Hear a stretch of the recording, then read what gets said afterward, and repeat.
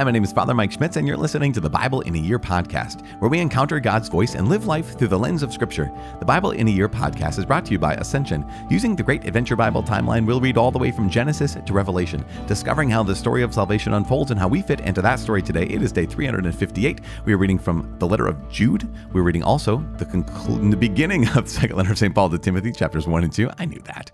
And we're also reading Proverbs chapter 31, verses 1 through 7. As always, the Bible translation I'm reading from is the Revised Standard Version, Second Catholic Edition. I'm using the Great Adventure Bible from Ascension. If you want to download your own Bible in a Year reading plan, because why not? Better late than never. You can visit ascensionpress.com/Bible in a Year. You can also subscribe to this podcast, but I invite you not to. I want you just forget about it. It's too late. Too late for you. Just kidding. You can always subscribe. It's day 358. We're reading the letter of Jude. We are also reading second letter of Paul to Timothy, chapters 1 and 2, as well as Proverbs chapter 31, verses 1 through 7. The letter of Jude. Salutation. Jude, a servant of Jesus Christ and brother of James. To those who are called, beloved in God the Father, and kept for Jesus Christ, may mercy, peace, and love be multiplied to you. Occasion of the letter. Beloved, being very eager to write to you of our common salvation, I found it necessary to write appealing to you to contend for the faith which was once for all delivered to the saints. For admission has been secretly gained by some who long ago were designated for this condemnation, ungodly persons who pervert the grace of our God into licentiousness and deny our only Master and Lord, Jesus Christ. Judgment on the ungodly. Now I desired to remind you, though you were once for all fully formed, that he who saved a people out of the land of Egypt afterward destroyed those who did not believe. And the angels that did not keep their own position, but left their proper dwelling, have been kept by him in eternal chains in the deepest darkness until the judgment of the great day. Just as Sodom and Gomorrah and the surrounding cities, which likewise acted immorally and indulged in unnatural lust, serve as an example by undergoing a punishment of eternal fire. Yet in like manner, these men in their dreamings defile the flesh, reject authority, and revile the glorious ones.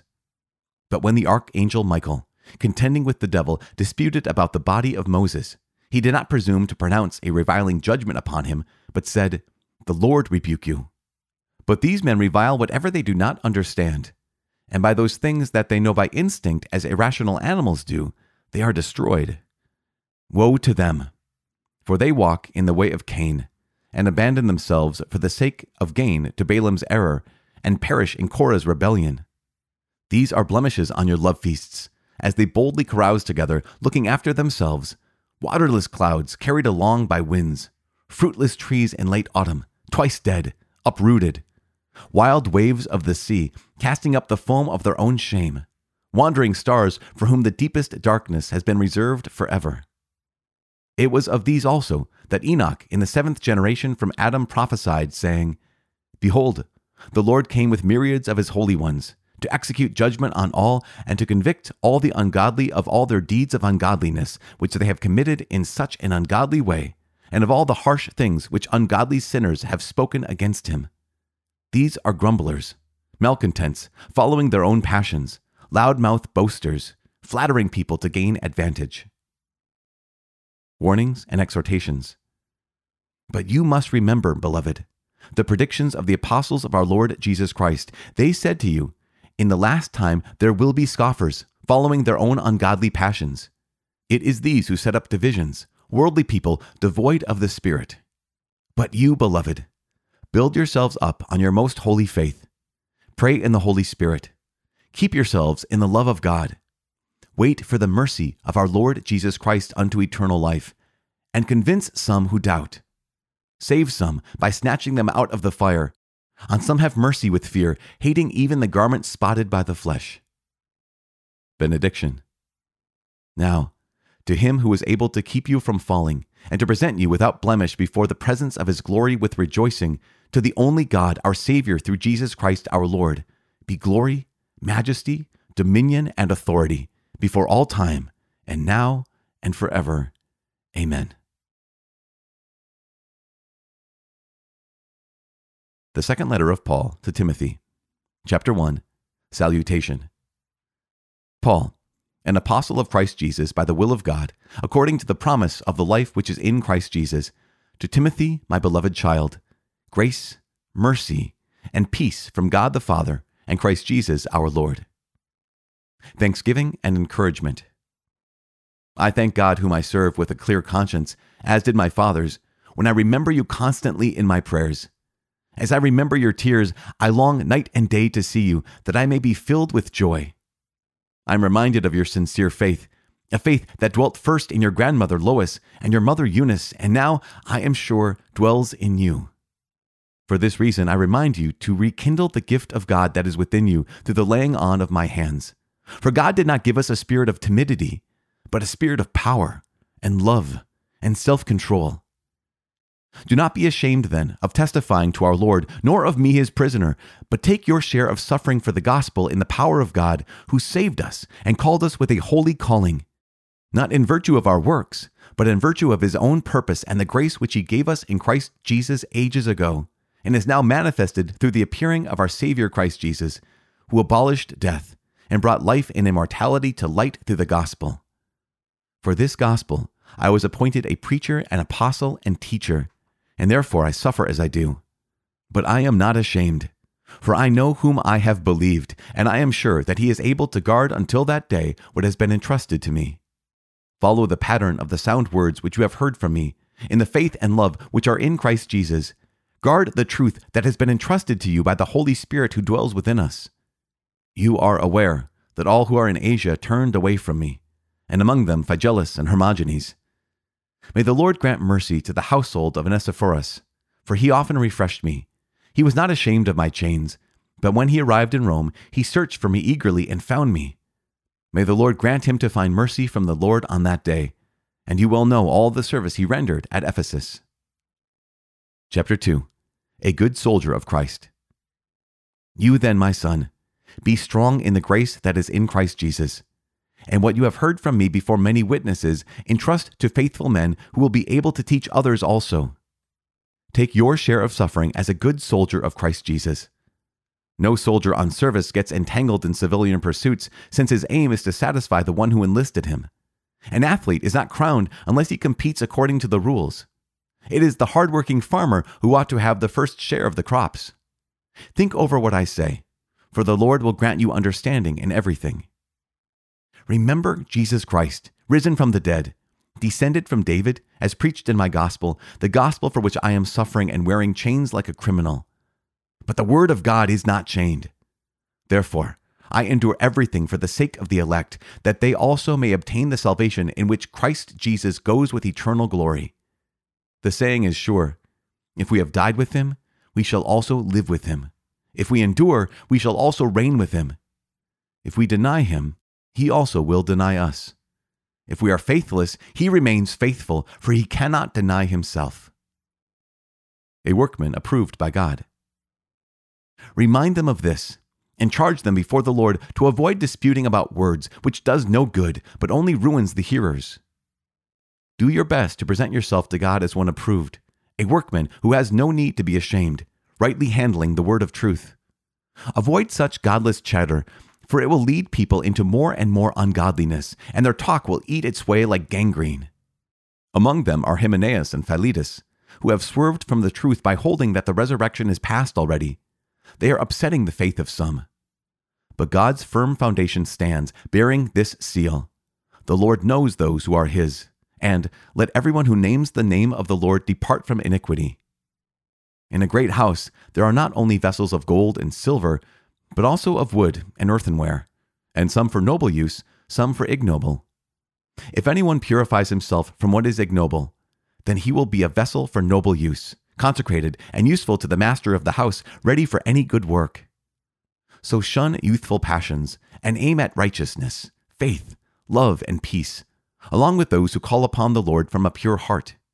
Have nothing to do with stupid, senseless controversies. You know that they breed quarrels. And the Lord's servant must not be quarrelsome, but kindly to everyone, an apt teacher, forbearing, correcting his opponents with gentleness. God may perhaps grant that they will repent and come to know the truth, and they may escape from the snare of the devil after being captured by him to do his will.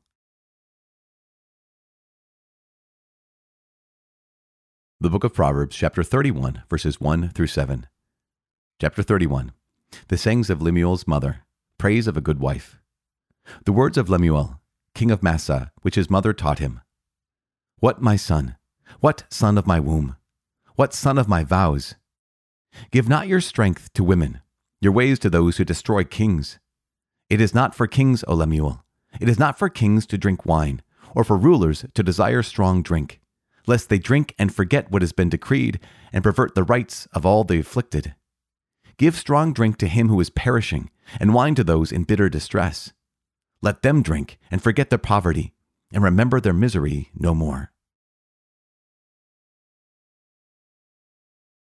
Father in heaven, we give you praise and glory. We thank you so much for this opportunity to hear your word, to be shaped by your will, and to find ourselves in your plan, find ourselves in the palm of your hand. Lord God, we just thank you. Help us to walk as faithful people, not as faithless people. You are faithful, even when we are not. Help us to cast our cares upon you because you care for us. In Jesus' name we pray. In the name of the Father, and of the Son, and of the Holy Spirit. Amen. So we have the letter of Jude today. And so it's really brief. Jude is known as one of the relatives of Jesus, right? So Adelphoi is the proper term. Jude is the brother of James. And one of the things that we recognize about Jude in this letter of Jude is we don't necessarily know who he's writing to exactly. It's like, St. Paul writing to Timothy. We know exactly who he's writing to. St. Paul writing to the Ephesians. We know exactly who he's writing to. But what he's identified a number of behaviors that people are not living according to the call they've received in Christ Jesus. There's a lot of immorality happening in their lives. And so one of the things we know about Jude is Jude knows the Old Testament pretty well, and he knows the Jewish writings really well because he gives examples that we are familiar with. Right now, he gives the examples of Israel's wilderness rebellion. He gives examples of the rebellious angels from Genesis chapter 6, right? He gives the example of the men of Sodom at the end of the book of Genesis, as well as he even uses some stories that are not actually from the Hebrew Old Testament, but from other stories. For example, he talks about Michael the archangel, and that's from a book, Hebrew writing called The Testament of Moses. It's just really interesting. But all those stories are all about people rebelling against God's authority. It's all stories as well about sexual immorality and rejection of God's messengers. Jude goes on to talk about those people who not only rebelled themselves, but who caused other people to rebel. So how Cain, after he had killed Abel, that he went and the line of people that he sired, I guess, the cities of Cain were cities of violence. You have Balaam, who again tried to curse God, wanted to curse God, but was unable. We have Korah, who led people in rebellion against Moses. So one of those things we recognize is that sometimes our own sins end with us. We think they end with us. We've talked about this before. But many times our behavior amplifies or it goes out from us and it can corrupt other people. And so Jude is writing not only about those people who have rebelled against God, against his authority, against his plan for sexual morality, against his messengers, but also who have led others to rebel as well. And so the main message of Jude is he's writing to these people who have fallen into the place of rebellion, and he's calling them back to a place of faithfulness. And he's calling him to a place of faithfulness by pointing out, here is what happens to those who are unfaithful. The end is destruction. And God doesn't want you to be destroyed. And so I'm calling you back to faithfulness because God actually loves you. But here is the big warning. I would not be an apostle of the Lord if I didn't warn you. And that's so important. The last words is the benediction. And he says, now to him who is able to keep you from falling and to present you without blemish before the presence of his glory with rejoicing, to the only God, our Savior, through Jesus Christ our Lord, be glory, majesty, dominion, and authority before all time and now and forever. Amen. And that benediction, that blessing at the end, highlights the fact that, yes, Jude is giving a hard message to the people, but he also is giving a message that is not the end. He's not a message of condemnation. It's a message of conviction. And that's one of the things we have to recognize is that we want to hear that message of conviction every time we open the scriptures. God, where am I in these pages? What are you trying to tell me? Are you calling me to repentance in this way or that way? Where are you calling me to belong more and more fully to you? And that's the message of the letter of Jude. We also have the beginning of the second letter of St. Paul to Timothy. And there are so many things that we need to highlight about this. One is that this is, I think, Paul's last letter. And in Paul's last letter, we know that he's in prison somewhere. This might be his first imprisonment in Rome. It also could be a time where he might have gotten out of prison and then was put back into prison before he was beheaded in Rome. But we know that this is one of his final words that he's written, one of his final letters that we have. And writing to Timothy, his beloved son, he calls him. He also praises Timothy's mother and grandmother who had faith. And it's interesting because yesterday, I didn't mention this, but in one of the letters of John, he talks about what a delight it is when one's children are walking in the faith. That's what John was writing about to the beloved lady. He said, what a delight it is when you find your children walking in the faith. And here are Eunice and Lois, the grandmother and mother of Timothy, to be able to find their son walking in the faith. And I know that one of the pains of so many people who are part of this community is when our kids don't walk in the faith, when they walk away, when grandkids walk away, when they've never met the Lord and they've been maybe raised Catholic, maybe they're raised in the church, and yet for whatever reason, they just have wandered away, drifted away, raced away, walked away. And so here is Paul writing to Timothy saying, basically that faith that was in your grandmother, the faith that was in your mother, I trust that it's within you as well. He also says, don't be ashamed of me for testifying to our Lord, nor of me as prisoner, because there are times, you imagine, where here's Paul, who's an apostle, who is looked down on by other Christians because, wait a second, why are you always in jail? If you're really an apostle, would you really be in jail? Of course, the answer is yes, because here's Jesus, our Lord himself, who was arrested, falsely accused, and condemned to death. But there were people who were ashamed of Paul. And we think about, again, here's how Peter and how Paul and all the other apostles and how us Christians are called to be like Jesus. We're called to accept that rejection the way Jesus accepted that rejection, which is so painful and so difficult, but it is truly our call. I love this in the second letter of St. Paul. It's one of my favorite lines. How many times have I said that? But he says in chapter 1, verse 6, for this reason, I remind you to rekindle the gift of God that is within you through the laying on of my hands. Now, rekindle the gift of God that is within you. That's a great way to say it. I love when other translations say, fan into flame the gift of God that is within you through the laying on of my hands.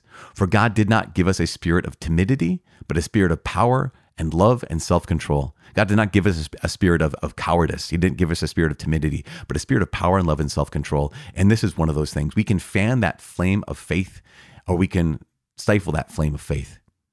And Paul says to Timothy, hey, rekindle that. Fan that into flame, especially in those times when it's very difficult. In fact, St. Paul talks about how difficult it is for himself. He says, you're aware, in verse 15, of all who are in Asia turned away from me, among them Phygelus and Hermogenes, that these people thought he had friends. And this is one of those themes that's going to come up again, Paul's going to write about. I thought I had friends, but then at one point, everyone abandoned me. People are ashamed of me. But this is something so important, that Jesus Christ is risen from the dead. And he says in chapter 2, verse 9, the word of God is not chained. I'm suffering and wearing chains like a criminal, but the word of God is not chained. And I love this. Here we are on day 358, recognizing that we've been hearing the word and shaped by the word for 358 days. The word of God is not chained. Whether you are listening to this in a hospital, in a nursing home, in a prison, it doesn't matter. The word of God is not chained. Therefore, he says, I endure everything for the sake of the elect, that they may obtain the salvation which is in Christ Jesus for eternal glory. If we have died with him, we shall also live with him. And so here we are, just keep continuing to move on, continuing to move forward, and to just praise God today, this day 358, for everything that he's done in our lives and everything he continues to do in and through us. As St. Paul said to Timothy, fan into flame the gift of God that you've received. He did not give you a spirit of timidity, but a spirit of power and of love and of self-control. So walk in that spirit. I'm praying that you do that. Please pray that I can do that. My name is Father Mike. I cannot wait to see you tomorrow. God bless.